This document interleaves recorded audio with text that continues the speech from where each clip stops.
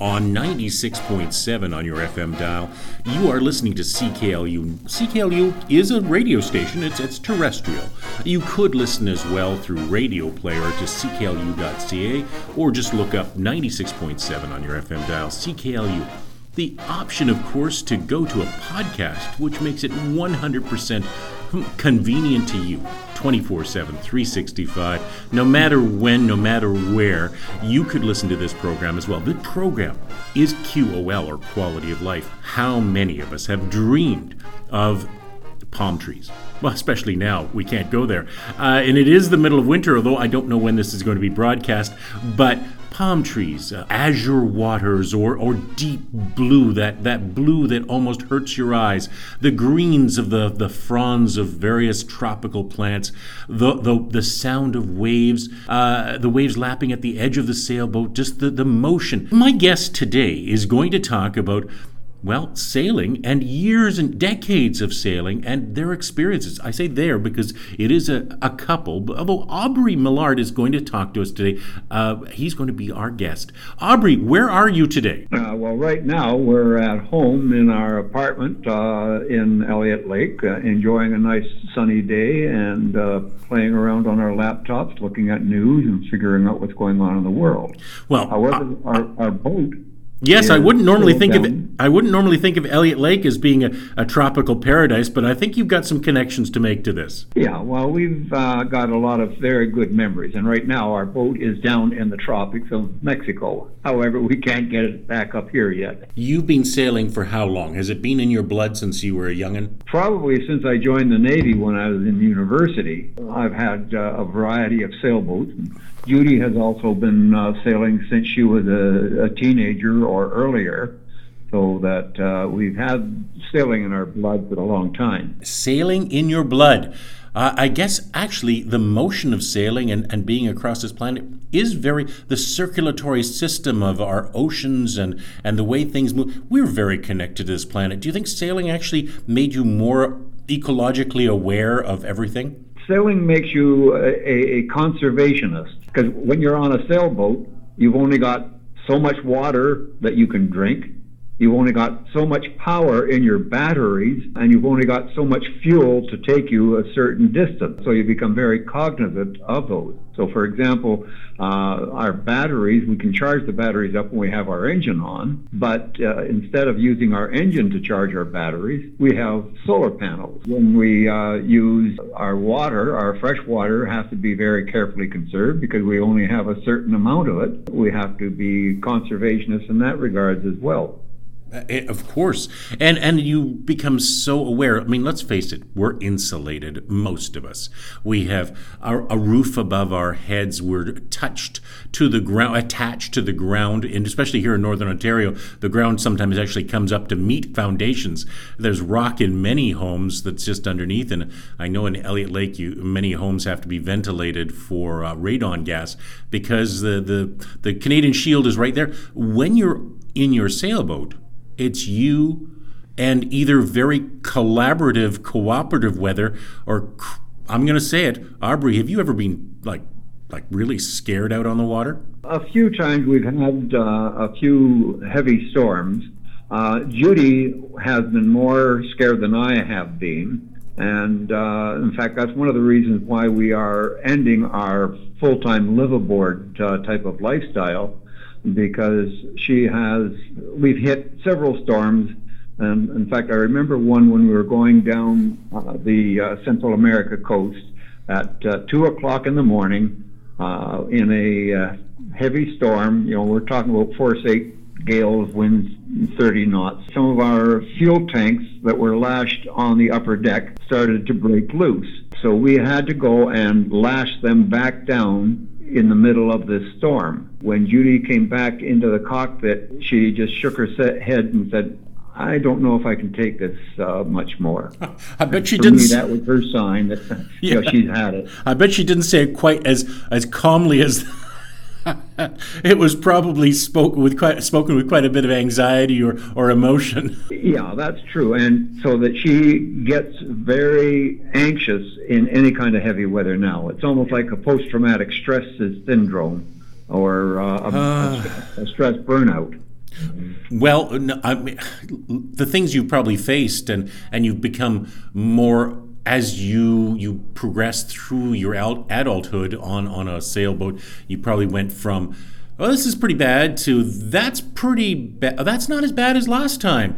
To okay, I can tough this out. But then you're right. At some point, you go, wow. That's beyond my desire for sure. Many of us think of those people who get on roller coasters for thrills. You've been on some that just don't give up, and you can't get off the ride. Yeah, that's one of the things that we can't get off the ride. I remember feeling very sad for Judy when we were crossing the Atlantic Ocean. We were on a long leg going from Bermuda to the Azores, and that was a 2,100-mile passage without able to stop or anything of that nature. Ooh. And unfortunately, Judy was unwell and not quite seasick, but she preferred lying down 24 hours a day, and I was almost single-handing. And she lost 14 pounds in that one leg because she just couldn't eat. Well, isn't that the thing too, Aubrey? Maybe it's not just the scale of, say, storms, but the scale of time. I get on a plane in Toronto. I land in Vancouver in 5 hours or 4 hours and 35 minutes. You get on a sailboat and could be 40 days or longer. Well, that passage of 2,100 miles took us 3 weeks. We went on the assumption that if we did 100 nautical miles a day using sail only, that was what we calculated on doing. Mm-hmm. So, an aircraft can fly from Canada to Europe in 5 or 6 hours, whereas we take, 20 or 30 days. Your love affair of sailing has meant, and you've indicated, a number of boats have been your companions. You form kind of a bond, a very strong relationship, and you get to know the feel, the give, the take of the boat itself. It almost becomes a personality. Well, any boat requires a fair amount of maintenance, especially when you're not able to buy yourself a brand new boat and you don't have all the money in the world to hire people to fix it up for you. So you have to be able to work on your boat and do all the necessary repair and maintenance, so that when you've worked on a boat so long, it does take on a special warmth for you. But Judy just mentioned to me that a boat is like a partner. You're dealing with it, and you're living on it and living with it. Mm-hmm. It's actually far more intense than you'd even have with any kind of a house that you might have. Mm-hmm. Perhaps even more so because your relationship, you do sand various components, you do repairs of, a house, you could say, unless it's a leaky roof. I'll get to that tomorrow. On a sailboat, tomorrow is today. Yeah, there are many things because you've got it not only for the comfort of living, but your safety at sea in terms of where you are sailing. So your physical safety is a crucial element, whereas you generally don't have to worry about that in a house unless your roof is falling down. Mm-hmm. No, absolutely. Now, you mentioned about having an engine on to power things up, but true purists, some of them, you do have an engine to do a few things. Sometimes just an outboard motor, I suppose, in some cases, although I probably wouldn't recommend that on a crossing. But you relied on sail quite a lot, didn't you? Well, when you're crossing, you just cannot carry enough fuel to use your engine very much. No. Otherwise, you then find yourself out of fuel and still maybe a few hundred miles to go, depending only on sail. We have come across a few people. When I say few, I'm talking about 2 or 3 who are purists that do not even have an engine on their boat.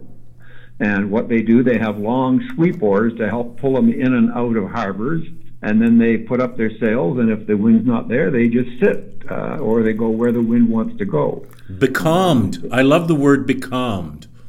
Maybe I don't love the word becalmed. You really wouldn't want to be becalmed, would you? In the hoarse latitudes. Many of the words of the nautical environment actually are utilized quite often in our day-to-day activities, aren't they? Oh, yes. And of course, sailing has been such a historical element of transportation that many of the terms have come over the hundreds of years of sailing lifestyles and sailing requirements. I'm just thinking, we do probably utilize them more than any, maybe even than farming terms now I think about it. We look at the sky because it occupies a large part of our world on a regular basis. We look at the clouds have telltale or foreboding activities that suggest what's coming. Did you become quite skilled at reading the sky? Yes. Well, I wouldn't say quite skilled, but we have to be very cognizant of the weather conditions. In some areas of the world, they have weather reports on a regular basis. In Canada and on, say, the Great Lakes, we have weather reports that are readily available anytime on the VHF radio network. Mm-hmm. But once you are out, if you have what they call a shortwave radio, you can maybe access weather reports. And they're coming out with GPSs and other electronics that allow weather reports to be beamed down from the satellites and things of that nature. So the forecasts are quite crucial depending upon where you're going. For example, if you're planning to go from one location to another location, you want to find out, is the wind going to be in the right direction for me to be able to make that transit? Mm-hmm. And people are wise to wait until the wind is in the right direction. Otherwise, it makes for a very difficult passage going against the wind and the waves and all of that. I remember coming across a couple in just in Thunder Bay this fall, and I landed at the airport, and I watched the waves as I was coming in, and I saw the boats out there. And when I eventually got to the harbor and my friends were getting off the boat, and other people were as well, I said, "How was it out there?" And I loved what they said. Challenging. That is the situation. Sailboats are actually very stable platforms, but if you are in heavy weather and heavy waves conditions, it is challenging, to put it mildly, and not very comfortable. But it's like the person who enjoys beating his head against the brick wall, because it's so nice when it stops. Okay, you got me there. A quick station identifier here. This is 96.7 on your FM dial, or QOL if you're listening to a podcast. My name is Hugh Cruzel, and I talk about quality of life. Let's talk about quality of life. What has the sailing life, the enjoyment, the ownership of a sailboat brought to you and Judy in terms of quality of life? It's a very healthy lifestyle. I mean, we are out in open, fresh air. We are able to control our own food.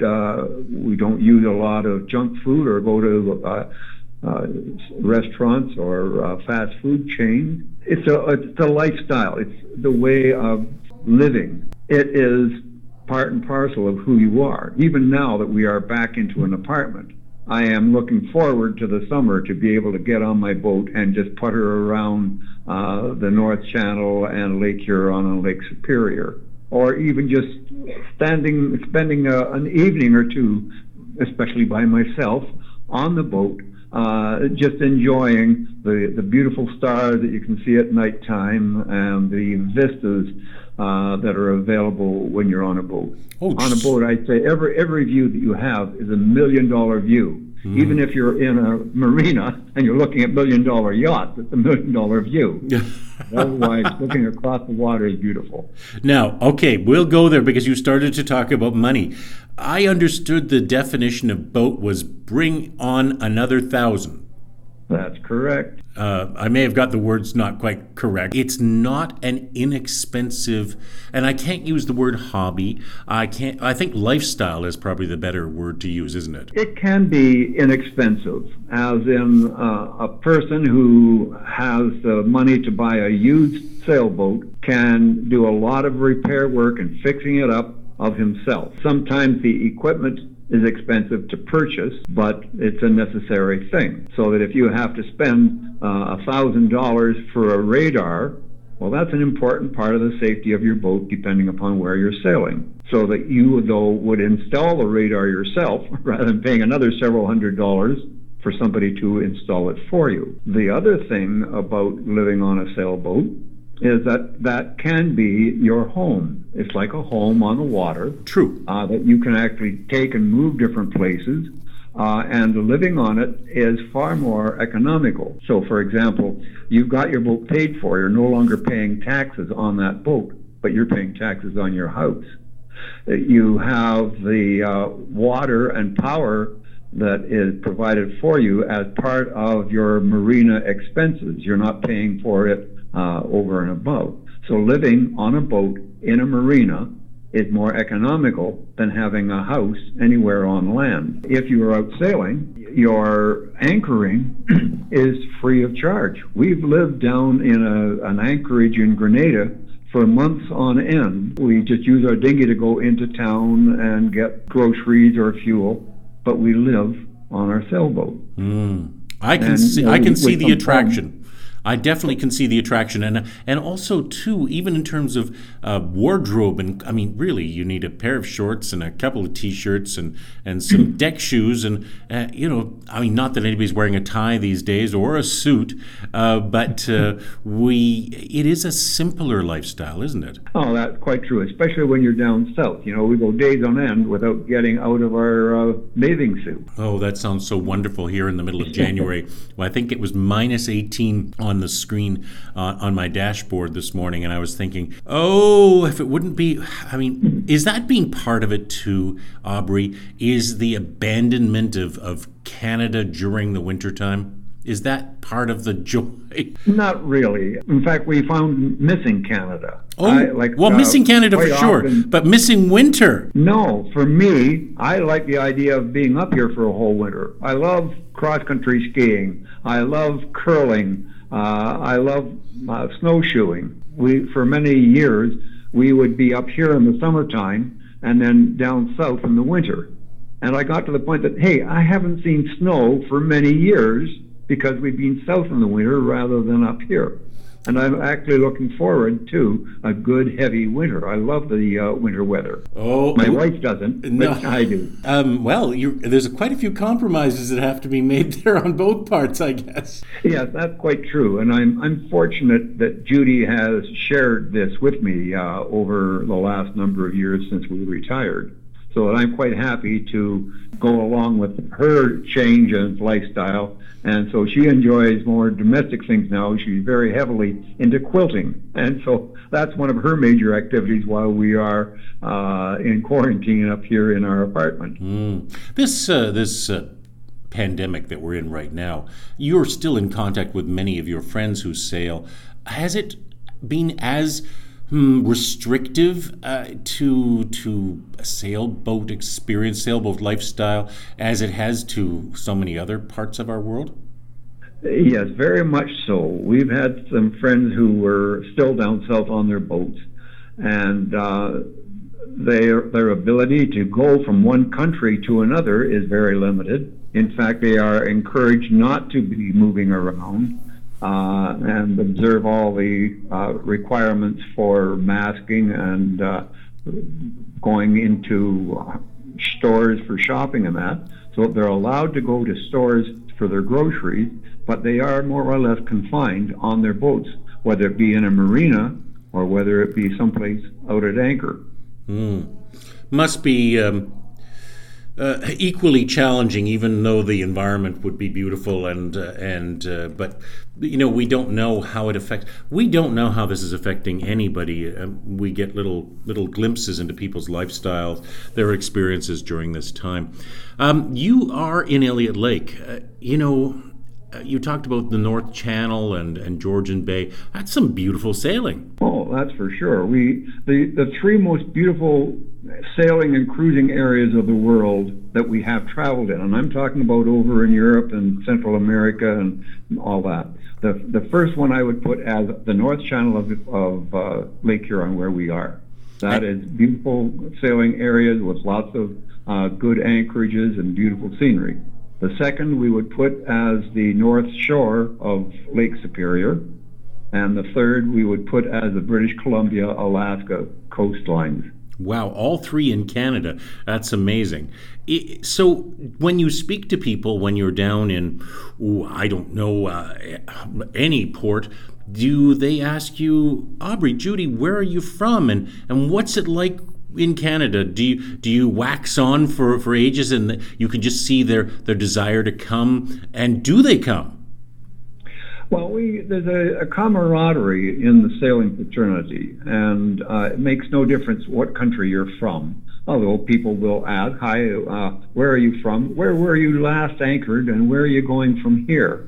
And there's a lot of discussion about where's a good anchorage and what to look out for here, and where you can get certain kind of groceries, and a lot of good material is exchanged by these people.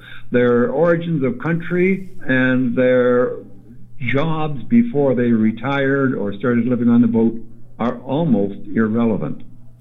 People don't worry about whether you were a doctor or a mechanic or an engineer, unless you've got a skill that can be used in helping fix the boats. Judy just said mechanics and plumbers are important. Definitely. Aubrey, we're going to just take a brief moment here for station identifier and also to change some batteries.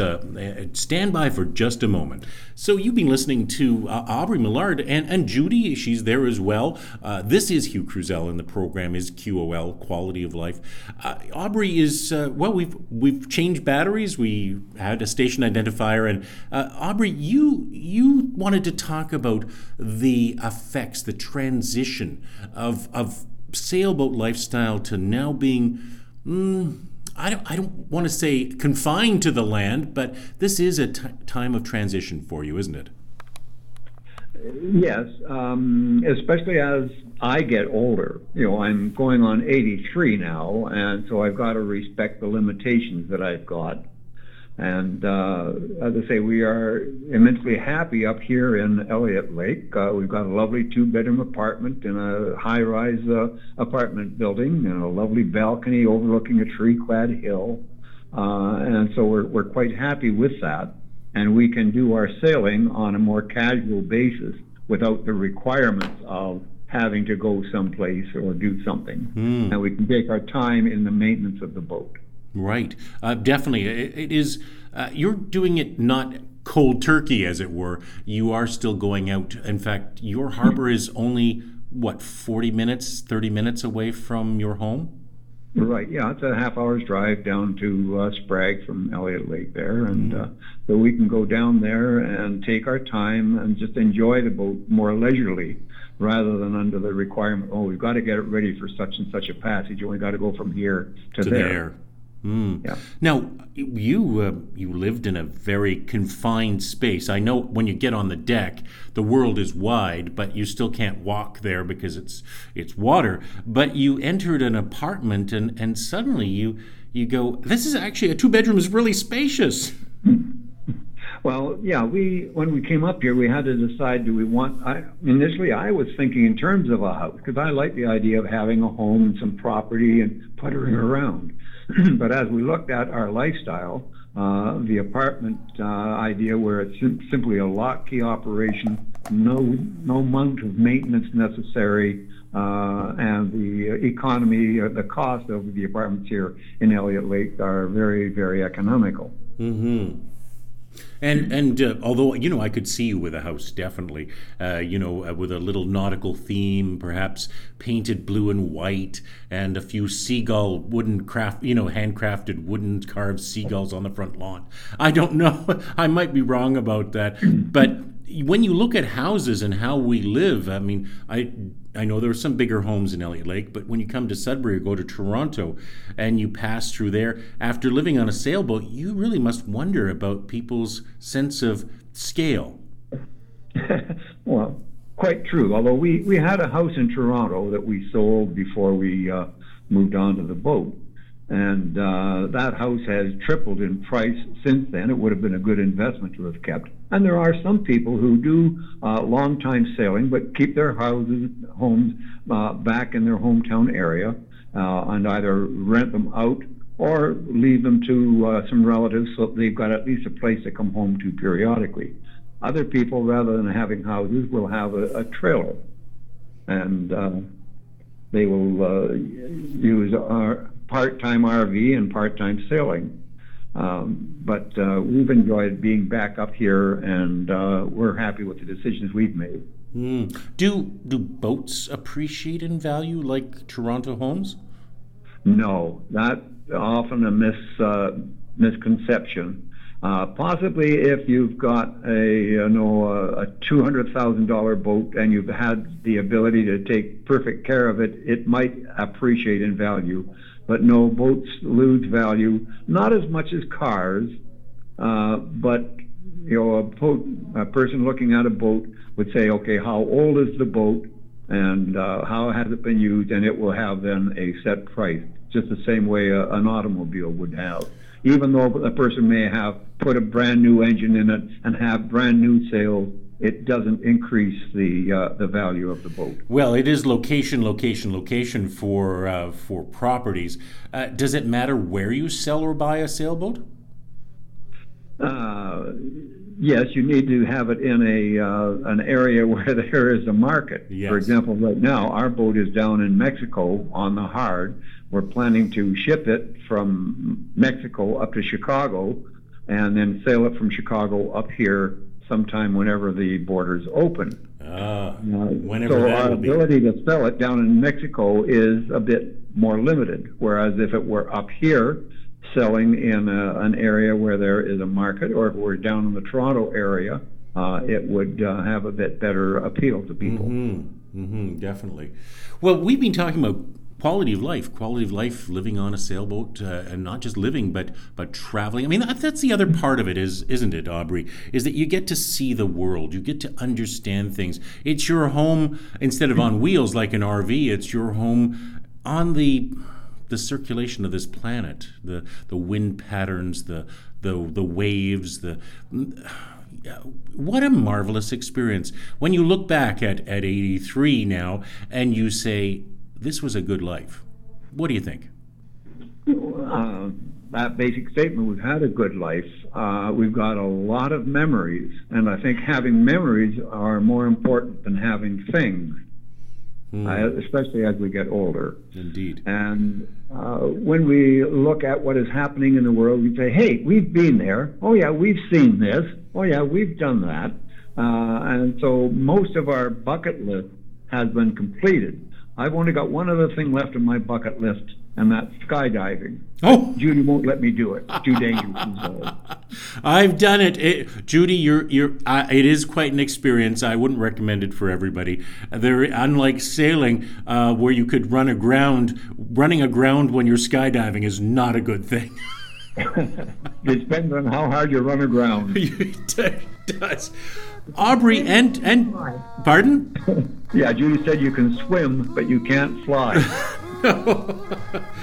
Well, with that final statement, this concludes today's program on QOL. I want to thank Aubrey and Judy Millard in Elliott Lake for being our guests today.